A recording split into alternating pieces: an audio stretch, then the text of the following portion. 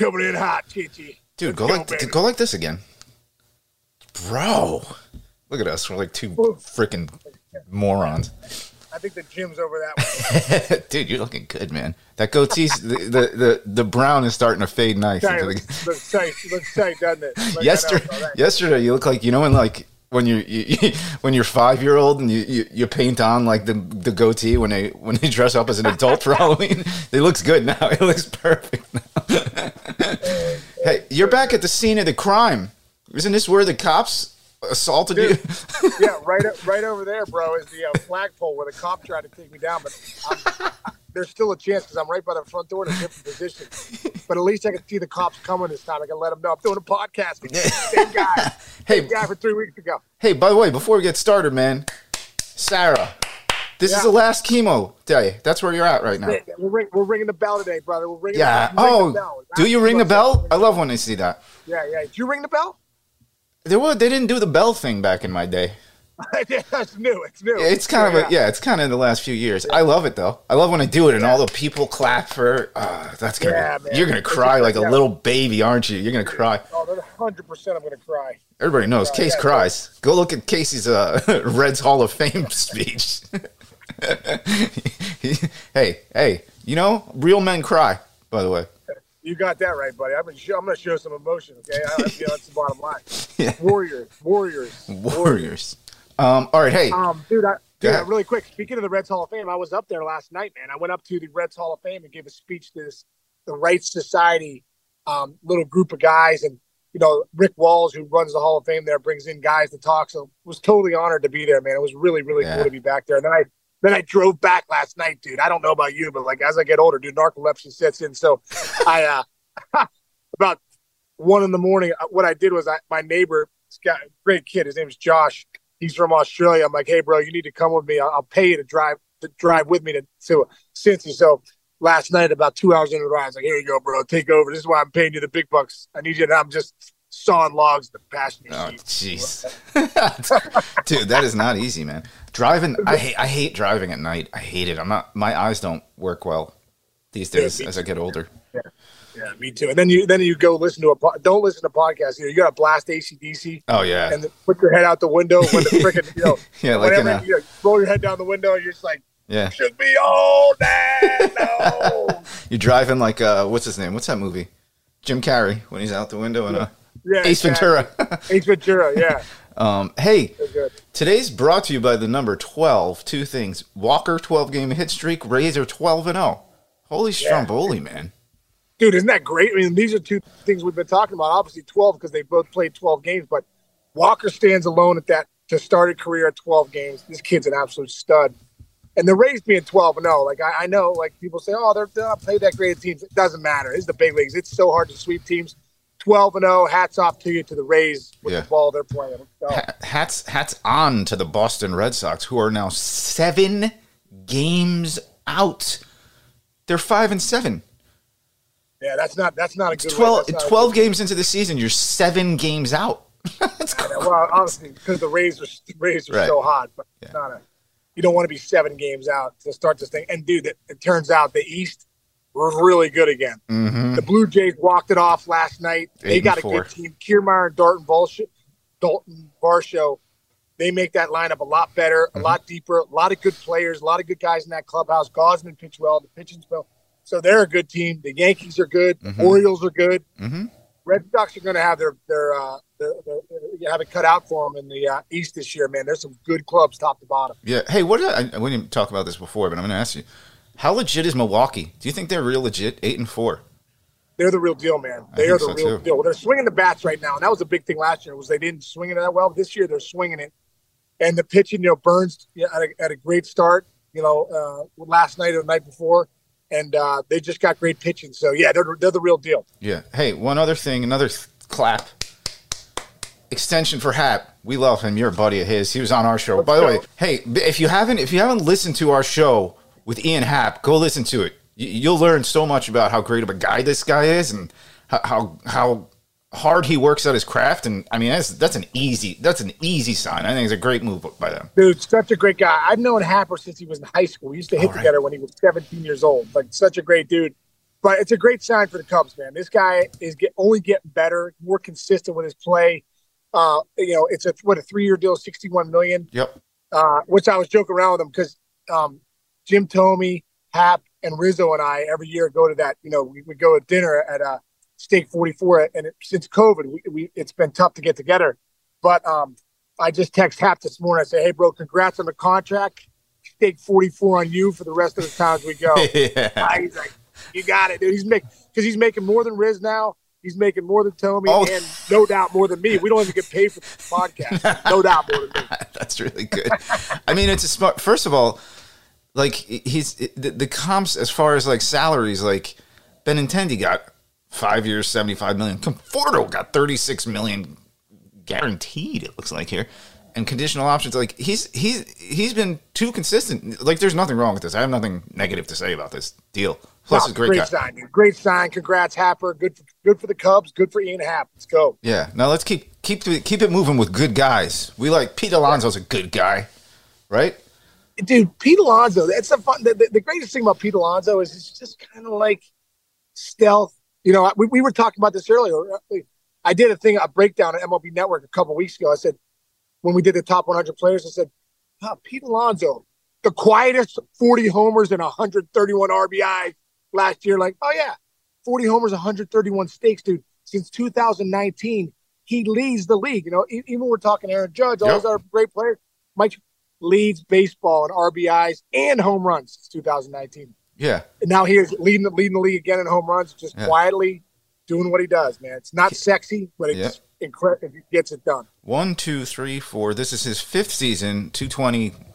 Pain in the ass, freaking COVID. That doesn't really count as much. Still had a really great year there, but he's got a year where he had 53 homers.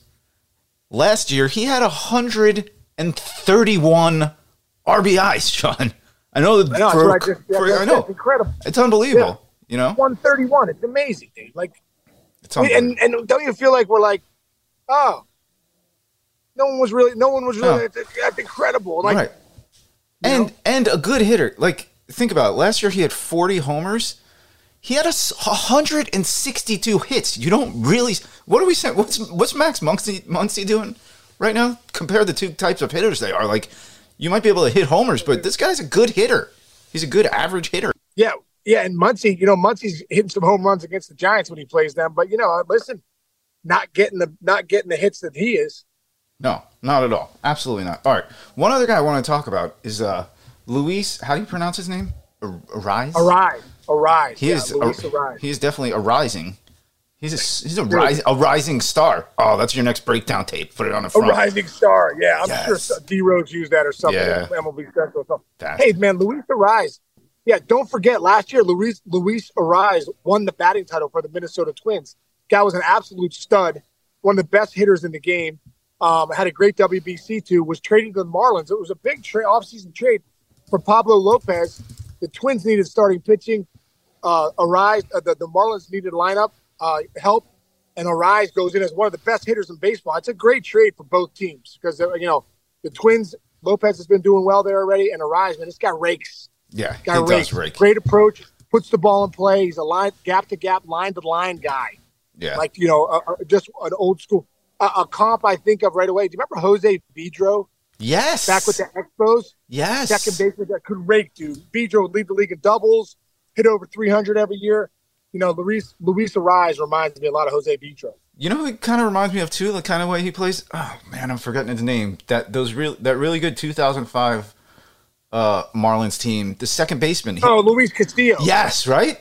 He had a 36, 37 game hit streak. I think he almost won a batting title one year, too.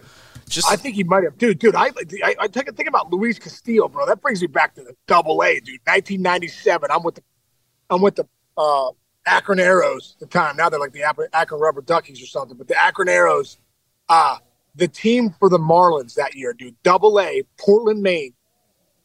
Kevin Millar's at first. Luis Castillo's at second. Alex Gonzalez is at short. I want to say Mike Lowell's at third, maybe. No, Lowell's not at third, but they got another stud third baseman. Then they got a guy named Ryan Jackson in the outfield. Dempster's on the bump. Yeah. I think Beckett was there. I mean, the team was like literally a big league Stacked. team in Double A. And I remember thinking, and then the next year they were all there, but then Castillo had an unbelievable career. But I was like, hey, that's the Portland, Maine freaking Double A team that's now the Marlins, winning the World Series in 2003. Yeah, Incredible. that's absolutely crazy. You just spit on the camera, by the way. Did you notice that when you were talking? Did I? Wait, where? Oh, no, it's gone. It's gone. No, it went underneath. Oh. All right. Well, I had a spit I was going to do. Let me get rid of one right here. Go for it. Okay, good. I'm back. I'm outside. You can get the bushes around. You know what I'm saying? I remember back to those Marlins teams in 05. Was it 0? No, it's 03. I'm sorry. I kept saying 05. 03 when they won it, when they beat the Yankees. I'll never forget it. I was at ESPN, and me and my buddy Derek Kamagin, we would stand there every day. You go and you're on the field where there's kind of pregame stuff going on. Dude, we would just stand there and stare at Gonzalez and Castillo turning double plays like pregame. It was like watching like two Ozzie Smiths. They were so good up the middle of that team because then they had Pierre in center, who was a great center fielder. Oh yeah, Juan Pierre could track it down. They were loaded, man. They were loaded. We do one thing I remember back about Florida, really quick, just a side note story. Dude, you go down to Florida to play the Marlins. They'd be in that big stadium, whatever, where they played. I think I don't know who even played there. Was it a football stadium? Yeah, it was Joe Robbie. Wasn't that yeah? Joe Robbie. Joe Robbie. Yeah. So Joe Robbie, you go there, dude. It was so freaking hot, and it would rain every day. So it'd be so hot, but it would rain every day at 4 o'clock, 4:30 or 5. Our batting practice would get banged every time. So we go into Florida, freaking sunny skies and 9,000 degrees. They're like, hey, no BP, guys, in the cages because it's going to be a monsoon rain from 4:30 to 5:30. Like it would bang BP every day. It was incredible. Did you have a problem? Like, did that screw you up when you couldn't take BP, or did it not bother you? No, sometimes I liked it because it's so many games, dude, every single day. So if you're in the cage, sometimes you get in, you get out, you're done. You know what I mean? You kind of do your thing. Sometimes when you're out at batting practice, it's a whole ordeal because you're getting a million ground balls. You know what I mean? You're doing all your whole stuff. So, like, yeah, sometimes when they would bang BP, you're like, all right, good, let's do it in the cages. Yeah. Nobody took infield before. Like, were you past at the time when they stopped taking infield before games? They still took it. But not you guys? No, we still took it sometimes. Did you? Bob Boone, when Bob Boone was the manager, we took infield a lot with him. Man, that was my favorite thing. In high school and college, you get to see, you would see there and everybody be showing off. Each team takes infield before the game, and you're standing there. You're trying to figure out how's the right fielder's arm. The coach is locked in. He's like, look at the right fielder. Look at catch their arms. And if you're talking to your buddy, like, hey, dude, what'd you do at school? You call your girlfriend, like, hey, dude, watch the arms in right field, center field, left field. Oh, my God. They get on. They want to kill you. The coach would want to kill you if you weren't watching. I remember. So my senior year, this was really cool. Senior year in high school, my coach, Mike Piankos, my high school baseball coach, just got abducted. Just got inducted.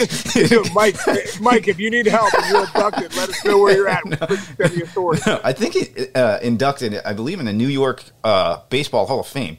He wins every year. By the way, I've been in his basement. He has the plaques from every championship. I don't know. He's got to make an extension. They win every year. Chaminade High School. I'm on Long Island. Props. But my senior year, we were going to play Kellenberg was our rival high school, and the other good center fielder in the league was I'm forgetting his name, but he was great. But he played center field. But Tim McMahon. No, Timmy was great. But Timmy went to public school, so I didn't get to play against him. I played with him in the summers. But God, I'm forgetting his name. But he was a great center fielder. But he was also their best pitcher through in the 90s in high school. And our assistant coach, Jack Lyons, we had a 3-game series with them, and whoever was going to win this last game was going to win the division. So the assistant coach, Jack Lyons, is a brilliant coach too, comes up to us before the game, and this kid's going to be pitching. Now, he had been playing center field for the other 2 days. Coach Lyons tracked every throw that he made in the first 2 days, every throw when they took infield, every throw he made during the game, and now he's starting game 3, and the coach goes, hey, guys, this dude has thrown 642 baseballs, and now he's getting on a mound to face us. And we were all just like, oh, my God, that's the coolest thing. And we wound up beating him in that game. And I just remember being like, wow, that's in-depth thinking by that coach. I don't know. Stupid I story. love it, dude. And back then too, that was the analytics right there. Back then too, that was the analytics. Like, that was the analytics. Pitch count. Yeah. The pitch count. Dude, I remember. That reminds me. One more quick story. Yeah. It reminds me of Jim Leland. We're facing Randy Johnson, 2006 Yankees, and Don Slott's going over the hitters meetings. We're all in there. Me, Magno Ordonez, Craig Monroe, Curtis Granderson. We're locked into the meeting, and then Leland pops in. Heater going. He's like, "All right, man." He just takes over the meeting. We're going through. Hey, look at this. All right, man. He goes, "This isn't the Randy Johnson from Arizona." He goes, "This guy's going to give you a few pitches to hit tonight, and when you do, let's do it. Let's get him out of there, and let's get this series wrapped up here soon." And he walked out. I swear to God, it changed the whole dynamic of the feeling. Like, okay, we knew we were facing Randy Johnson. Yeah. Then you put it into perspective that it's not the Randy Johnson from Arizona. It's Randy Johnson in New York. That was, throwing 88 to 92 is a little different. Let's go get this guy. Yeah. I don't know, man. Something like when your coach saying that about he's thrown this many bullets in his arm. He's not as fresh as you think. Let's go get him. It's just something flips, and it's such a mental game. Right. Any little subtlety that you can do as a coach to put something positive in your players' minds, that could be the difference between 1 or 2 hits of winning a ball game. So I just thought that was awesome. I love that. It was the genius of Leland, man. He was so great at that stuff. I love that. Hey, I got a question for you. You don't hear about this anymore because everybody just swings whenever they swing. Did you ever play with a leadoff hitter who was so good at being who would come back to the dugout remember leadoff hitters, it used to be see as many pitches that you can, whether you get on or not, come back to the dugout. His changeup doesn't look great today. That curveball looks really good. Did you ever play with guys like that? There was definitely a few guys like that. I can remember Ryan Friel with the Reds. He was a good leadoff guy. Grandy, I think, led off when we were with the Tigers. Mm-hmm. Good stuff. Yeah. Whenever you could get good information of what are the shapes? What do the shapes of the pitches look like? What's the curveball look like? What's the shape? Is it 12-6? Is it more like a slider? I would say, is it a slurve? How's the slider look? Does he have a changeup that fades? Is his fastball run? Anything you could get before that first at bat from that leadoff guy or that number 2 guy that was in front of you, man, it was nothing better than that. And also too, for a left-handed hitter like me, I was always looking at the lefties. This guy pitching them is, because how he pitches those other lefties is probably going to be similar to how he pitches me. Right. So always paying attention to make sure, as soon as that game starts, I got to be locked into what's going on of the nuances, because I could pick up one thing about what he's doing with 2 strikes or how he's trying to get ahead or when he gets behind, where is he going? What quadrant of the plate? Anything to help me, give me an advantage in my at bats. Were you a film guy? Did you watch a lot of film or not really? You know what? I was a film guy, but I was a positive film guy. Like we talked about Ryan Harrison, Bill Harrison. Bill Harrison used to tell me who was my my vision coach, but also a mental performance coach too. He was big on find your best swings, put it on a DVD back in the day. Yeah. And what I used to do is when on the flights, I used to run it in a loop, rocking, left center, right center. So if I was struggling, sometimes I wouldn't go and overanalyze my swing. I would look at my good swings and go, man, what was I doing here? Oh, man, look how deep I'm letting the ball travel. Look how I saw the ball well there. Oh, look at it. And all of a sudden, positivity. We're also the visualization. A lot of times your brain doesn't know if it's real or not real, if it's past or present. So when you're watching films of yourself dominating, your brain goes, man, you're an unbelievable hitter. I come in the next day, I'm like, let's get it on, man. I just watched 20 minutes. 30 minutes of myself just hitting bullets. Forget about me struggling right now. I'm ready to dominate tonight. Yeah, it's almost remind yourself how good you are rather than saying this is why I'm not good now. Seriously. I love that. Yeah, then the fact that my back foot's not rotating good enough. My hands aren't back, and my front leg's not leg kicking enough. No, dude, let's get visual and start dominating somebody. I love that. Start dominating somebody. Hey, You got to get back in there. You're going to dominate the bell today, man. I'm so happy for Sarah Tall. I love her. I'm so excited. Time to ring the bell. I'm thinking about Rocky. and Apollo at the end of Rocky 3. He's like, you owe me one, man. You owe me one. All right, let's ring the bell. Ding, ding. Ding, ding. All right, bro. Awesome day. All right, Chichi. Have a great rest of the day. Everybody out there, thanks for listening to us today and all week, and we'll see you guys tomorrow.